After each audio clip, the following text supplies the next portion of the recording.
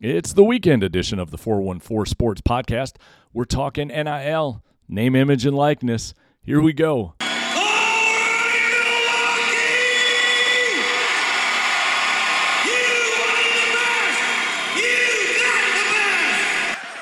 But instead, it's the 414 Sports Podcast, and it starts right now. 5, 4, 3, 2, 1.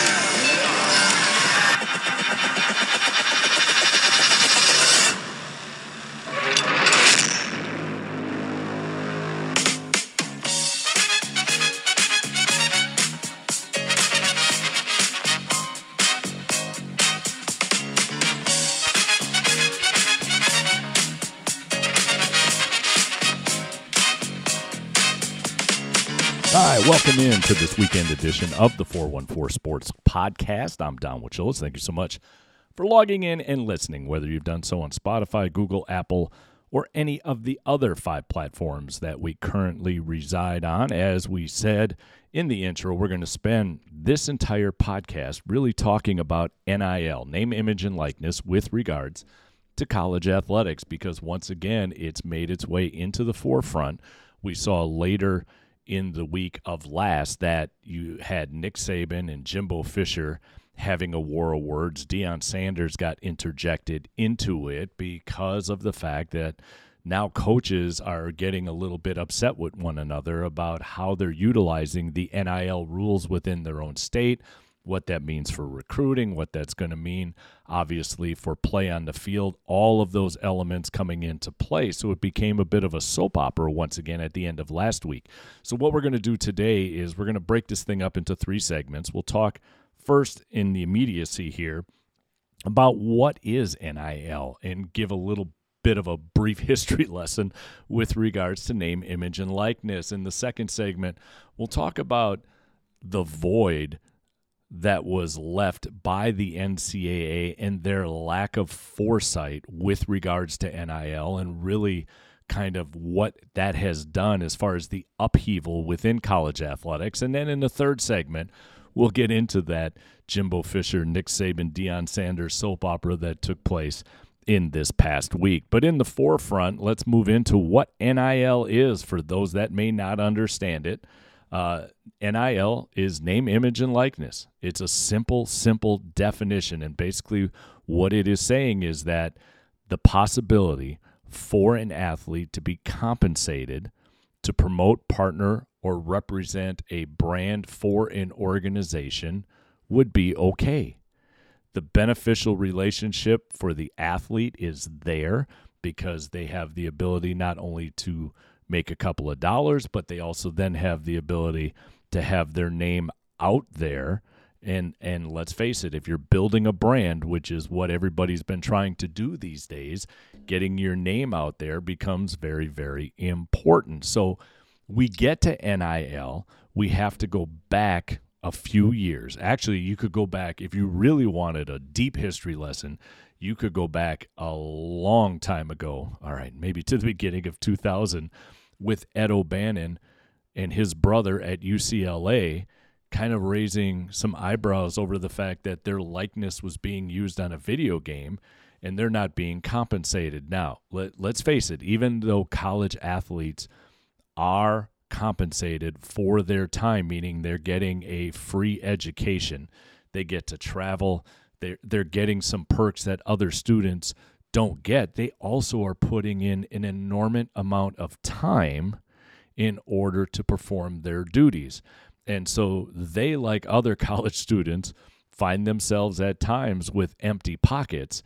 And when you see your likeness being utilized for someone else's profit and you don't have a dime in your pocket and you could really go for a pizza on a Thursday night, you get where some of these student athletes were getting a little anxious as far as what was happening within the world of amateurism, as the NCAA always liked to state that college athletics was. And so we move into then September of 2019.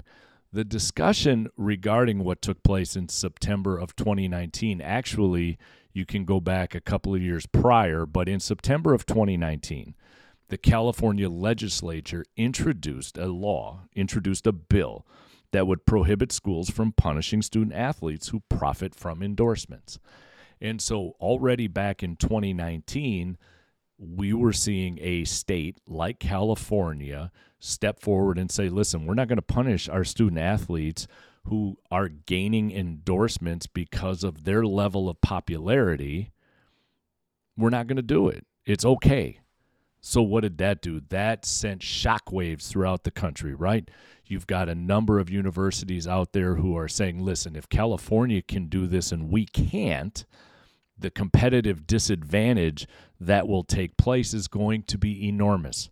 So it didn't take long for the state of Florida, which the following June passed its own NIL legislation. You had other states that were in the process of passing their own NIL legislation because obviously you have boosters of these major universities connected with state legislatures, and doggone well they were getting on the phone going, listen, we can't be 3 steps behind a Florida, a California when it comes to recruiting because they have the ability to allow their athletes to have endorsements. We need something here. So in the process of all of that, we fast forward to March of 2021, and the Supreme Court was handed a case in which they presided over, and the case was the National Collegiate Athletic Association, the NCAA versus Alston. What ended up happening in June was the fact that they determined that the NCAA was violating antitrust laws by restricting athletes to be compensated. So by June 21st of 2021, the Supreme Court unanimously, and you never think about all of the different cases, all of the number of cases that the Supreme Court has presided over, there's usually a dissent. You usually have a dissenting judge who writes an opinion as to why they didn't believe in what the court was ruling in giving their opinion. Many a times, in this case, it would have been favor of the NCAA. Not one judge in this case sided with the NCAA. The Supreme Court basically said, and Judge Kavanaugh, in a concurring opinion, wrote, and I quote, "Price-fixing labor is price-fixing labor, and price-fixing labor is ordinarily a textbook antitrust problem because it extinguishes the free market in which individuals can otherwise obtain fair compensation for their work." He finishes the statement by saying the NCAA is not above the law. So that is what put the NIL out there. Name, image, and likeness suddenly became law. It was what I like to say rubber stamped by the United States Supreme Court. And now the NCAA and all of its universities were going to figure out, how are we going to do this? Now we get to the next segment, which we'll do here in just a second. We're going to talk about the NCAA as far as this idea of a free market goes, what their place should be, what they should maybe have done, and what they're going to need to do coming up if they're going to maintain control of the athletic programs across the country who are NCAA-bounded schools. And we'll get to that in just a sec.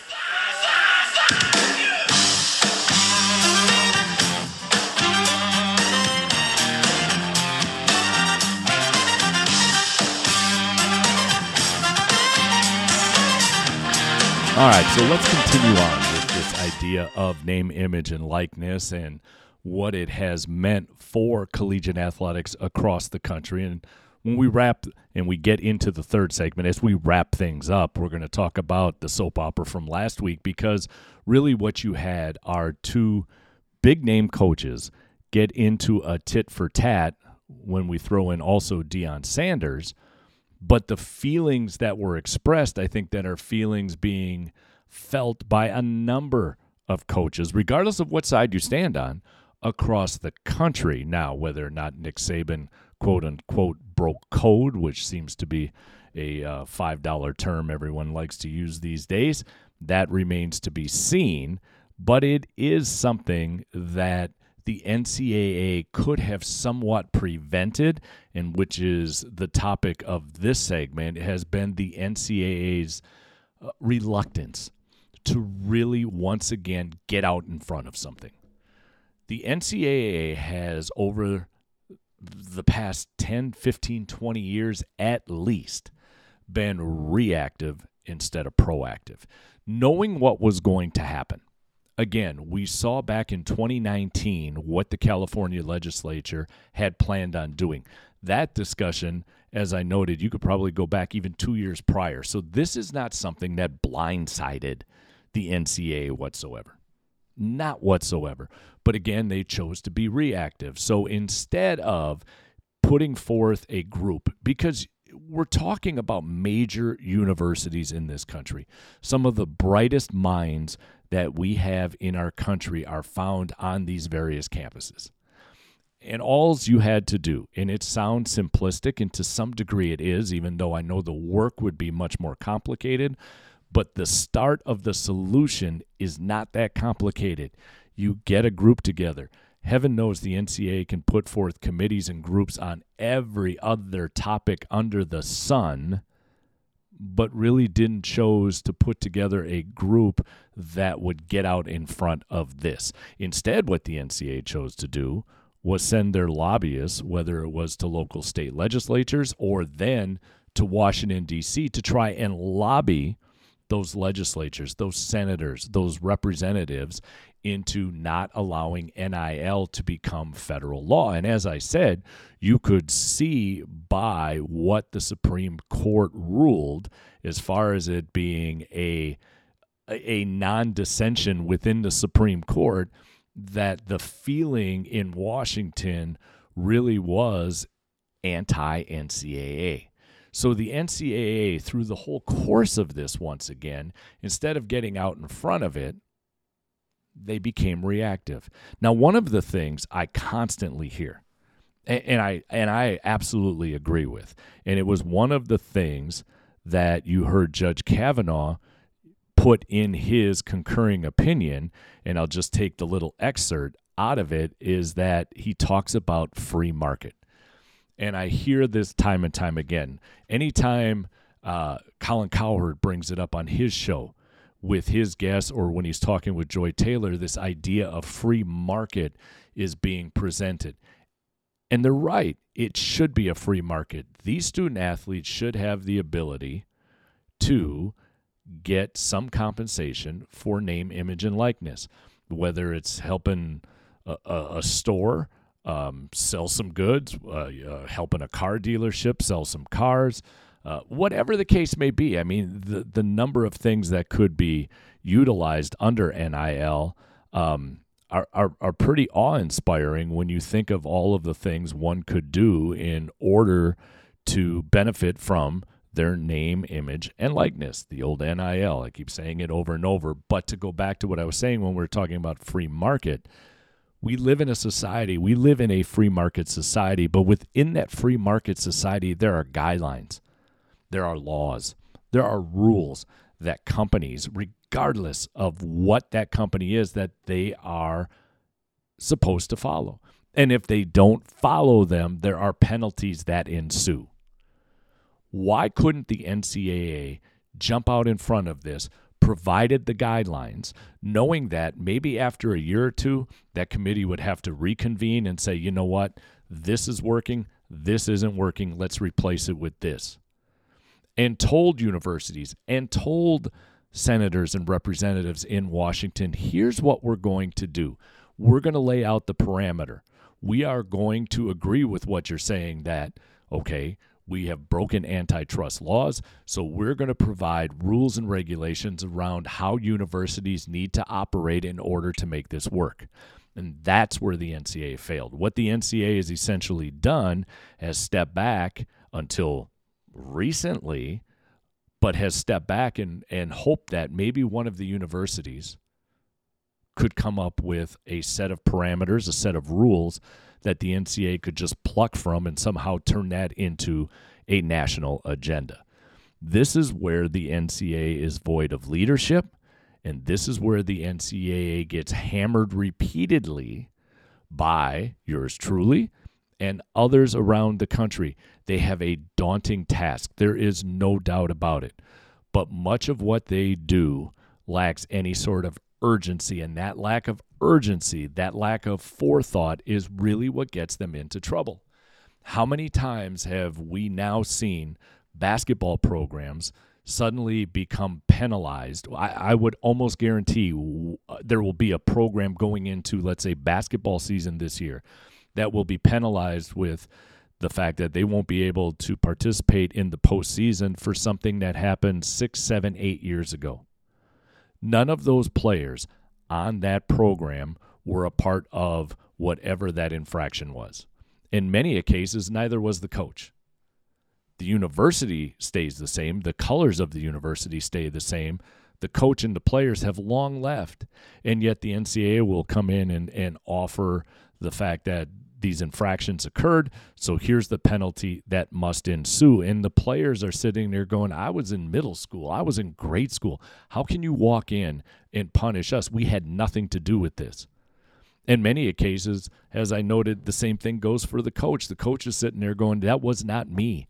That was an entirely different regime. Now, I come from the standpoint, and this is me with my opinion on this, that all universities do something under the table. The letter or the degree by which they follow the letter of the law, well, that can remain to be seen. But the NCAA takes so long to enact something that should have been done years ago. Again, another black eye for the NCAA and how things move forward. So you have to believe there are people right now who are skirting NIL rules and regulations within each state. And that then becomes, or what will be, I think, the challenge here in the next year or two, is that each state has different NIL laws.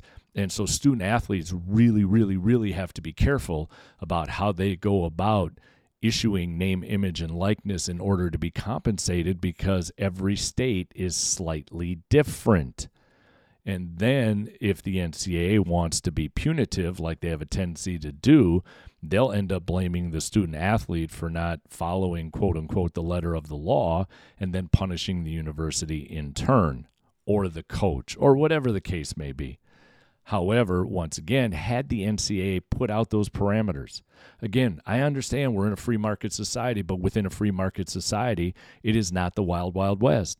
There are still rules and regulations that have to be implemented, and those organizations who are within the free market society have to follow those, even though they're parameters, and they give you leeway in order to be as productive and as you can from a financial standpoint. That's what the NCAA needed to do. And the NCAA can't turn a blind eye to the fact that they knew this was coming, and they failed to do what was necessary to put in place rules and regulations to allow this element of a free market enterprise to take place, and they wouldn't have necessarily gotten another black eye. How many eyes does the NCAA have, and how many can somebody blacken with that organization's ineptitude, again, to think forward, to think through the mess, put people in power that can lead, that can see where athletics in this free enterprise system is headed, to engage all of the universities across the country in an arena that is fair for everyone, but still gives the latitude for student athletes to prosper once again from their name, image, and likeness. So that's my stint with regards to the NCAA. Let's take another quick break, and then let's get into the soap opera that kind of brought this all back into the headlines this past week, and that was Nick Saban, Jimbo Fisher, a little Deion Sanders, and we'll get to it right after this.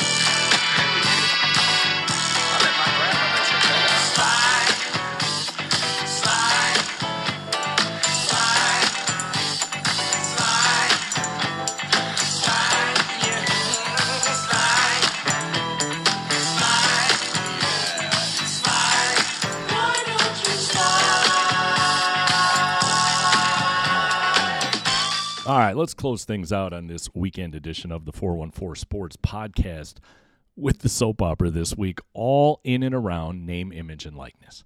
So it started with Nick Saban, the head football coach at Alabama, who has had extraordinary success in his tenure at Alabama, kind of thought of as the Bill Belichick of collegiate athletics with the success he's had with the Crimson Tide.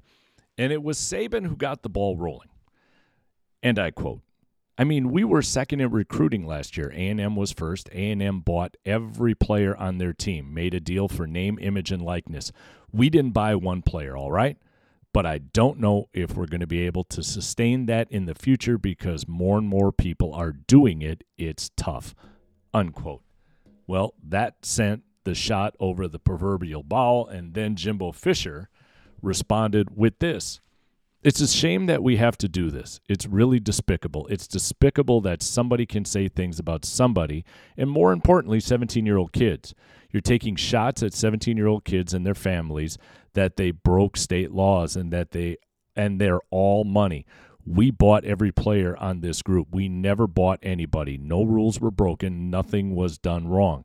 And the way we do things, the ethics in which we do things and these families is despicable, and that a reputable head coach can come out and say this when he doesn't get his way or things don't go his way," unquote.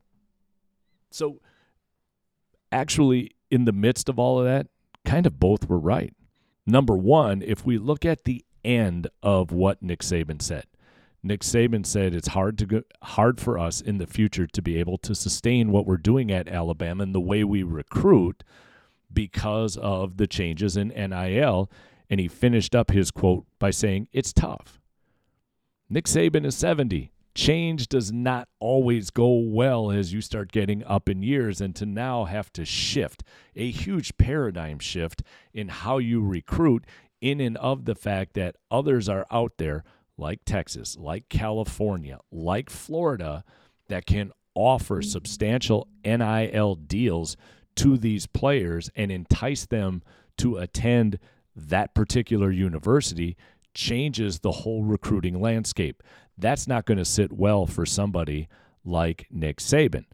And then when you get to somebody like Jimbo Fisher and he says that in essence and I'll paraphrase, that they didn't break any state laws, and that goes back to what we were saying in the second segment, because of the fact that universities are following the rules of their specific state, and that each state has little intricacies that are different from one to the other.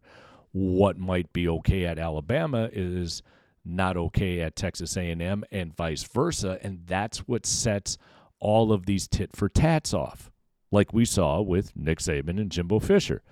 Then you mix Deion Sanders in it, who felt somehow like he was a pawn in this whole thing with regards to what was being said with Nick Saban.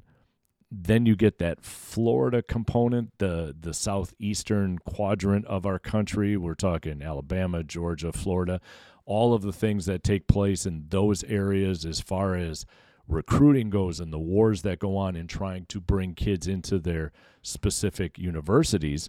This essentially could have all been avoided, again, had the NCAA laid out some parameters within what is now a free market as far as recruiting goes. The hard part is somewhat twofold. Number one, let's not pretend Alabama has been lily white in all of this. There are no halos and angel wings with regards to recruiting at Alabama. Now, to what degree, who knows? And I'll say allegedly. Maybe I should do that for legal reasons so that nothing takes place. But you have to believe whatever Alabama was doing, not only have they created an unbelievable program with unbelievable facilities, but it's still an open market for some of these recruits. And so I can't, again, say it for sure, but I would allegedly believe that there was a little something going on in order to help those recruits pick Alabama over some of the other schools. Texas A&M has been one of those schools that we've talked about with regards to college athletics. They've never really gotten over the hump. They're now using the rules and parameters that the state has dictated for them to go out and use NIL to help recruit and bring in a better class of talent in hopes that they could win a national championship. The part that really kind of really rubs you the wrong way is the fact that Nick Saban is essentially looking for a playing field that is even. In other words, Nick Saban, he wants compatibility across all of football so that there are no competitive advantages, which is essentially to me saying that, Coach, you've had essentially a competitive advantage for the last 10, 12, 15 years. And we've seen it by the recruits that have come to Alabama and the fact you've won numerous national championships and have played for national championships in which you've lost in the championship game. But again, your program was right there in the mix. And I think Nick Saban's looking out the window going, I've got a lot of other schools right now who have been able to get out in front of name, image, and likeness, use it to their advantage, and what it's going to do is create a competitive disadvantage for us, meaning we're not going to be able to roll through the SEC the way we used to. We're not going to be able to go out there and recruit the way we used to using our, what I will now term, old system. It's not going to happen that way. So we've got a huge paradigm shift that has to take place. And again, when you get up in age, when you're 70 years old, you're looking at it thinking, I don't know if I want to do all of this in order to go out there and bring, in this case, young men into the program. We saw in basketball, there have been a number of coaches who have retired this year because of name, image, and likeness and because of the transfer portal, which is another factor in this. You've got students now who can jump in the transfer portal, find a name, image, and likeness deal, that's a little better at another school, and they enter the transfer portal and make their way to the other school. The transfer portal is a whole nother podcast that we could get into because, once again, it's there. The NCAA has not put any parameters necessarily around it. They're trying to reel it back in. They're trying to create a window, shall we say, which I think makes all the sense in the world, that students who want to transfer, here's the window. You have to declare that you want to move to another school within this window, and then once that window closes, that's it. You cannot transfer after this specific date. And I think what we're going to see with the transfer portal is the fact that you've got, I think if we look at basketball, you average across Division I 4 players on every team. 4 players on every Division I basketball team, on average, has entered into the transfer portal. That's a lot of players. What I would love to see is someone out there do some research and find out how many of those players that enter the transfer portal actually end up at another school. Because in many cases, those students who enter the transfer portal who don't find themselves another landing spot and who want to turn around and go back to their old university, many of those coaches aren't that receptive. They're already filling spots on their team in order to move forward. And so not only are they filling spots, which takes away the scholarship, there's a little pettiness there too. Like, you wanted to leave, then go ahead and leave, and good luck to you. So again, here's the NCAA that now deals with name, image, and likeness, now dealing with the transfer portal, and not setting any sort of parameters. Kids should have the right. Like, you can have that window, but I think student athletes, if a coach leaves, we allow coaches to leave all the time to go out and take another job for more money. I think that would open up a special window for players to say, you know what, I was recruited by this coach. I wanted to play for this coach. He's left. She's left. Now I want to leave as well. I don't think there should be an issue with that. But if we're just talking about student athletes who are thinking about moving, having, again, some parameters set up would be useful, and I think would take the edge off of people like Nick Saban and Jimbo Fisher and Deion Sanders, and you can name all of the Division I coaches you want, take the edge off, because, again, you know how things are going to operate. I mean, Alabama could have a star running back who all of a sudden after spring practices I don't know, doesn't like the play calling, a new system, a new assistant coach, whatever, and decide, you know what, I'm going to move on. That's a tough blow for a team to now try and find a replacement. So again, it's okay to have a free market enterprise, but the NCAA needs to put their big boy pants on and figure out how do we put parameters around these things so that things will move a little bit more smoothly and there'll be some calmer waters ahead for collegiate athletics. All right, that'll do it then for the weekend edition of the 414 Sports Podcast. We'll be back during the week.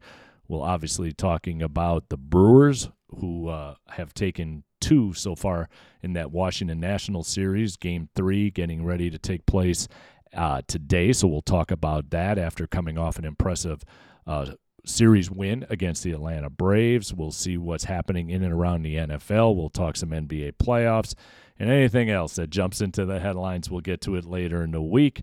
Once again, I'm Don Wachillis. Thank you so much for joining us here on the 414 Sports Podcast. Enjoy the rest of your weekend. Take care of one another. We'll talk to you soon.